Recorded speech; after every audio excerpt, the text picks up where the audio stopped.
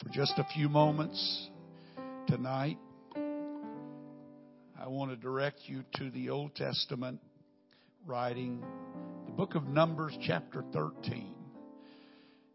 Anybody would think that the Old Testament is not of importance to us in the day in which we live. They are ignorant of what Paul said to the Corinthian church of these things. He said they were in samples, or they were examples to us who would live after.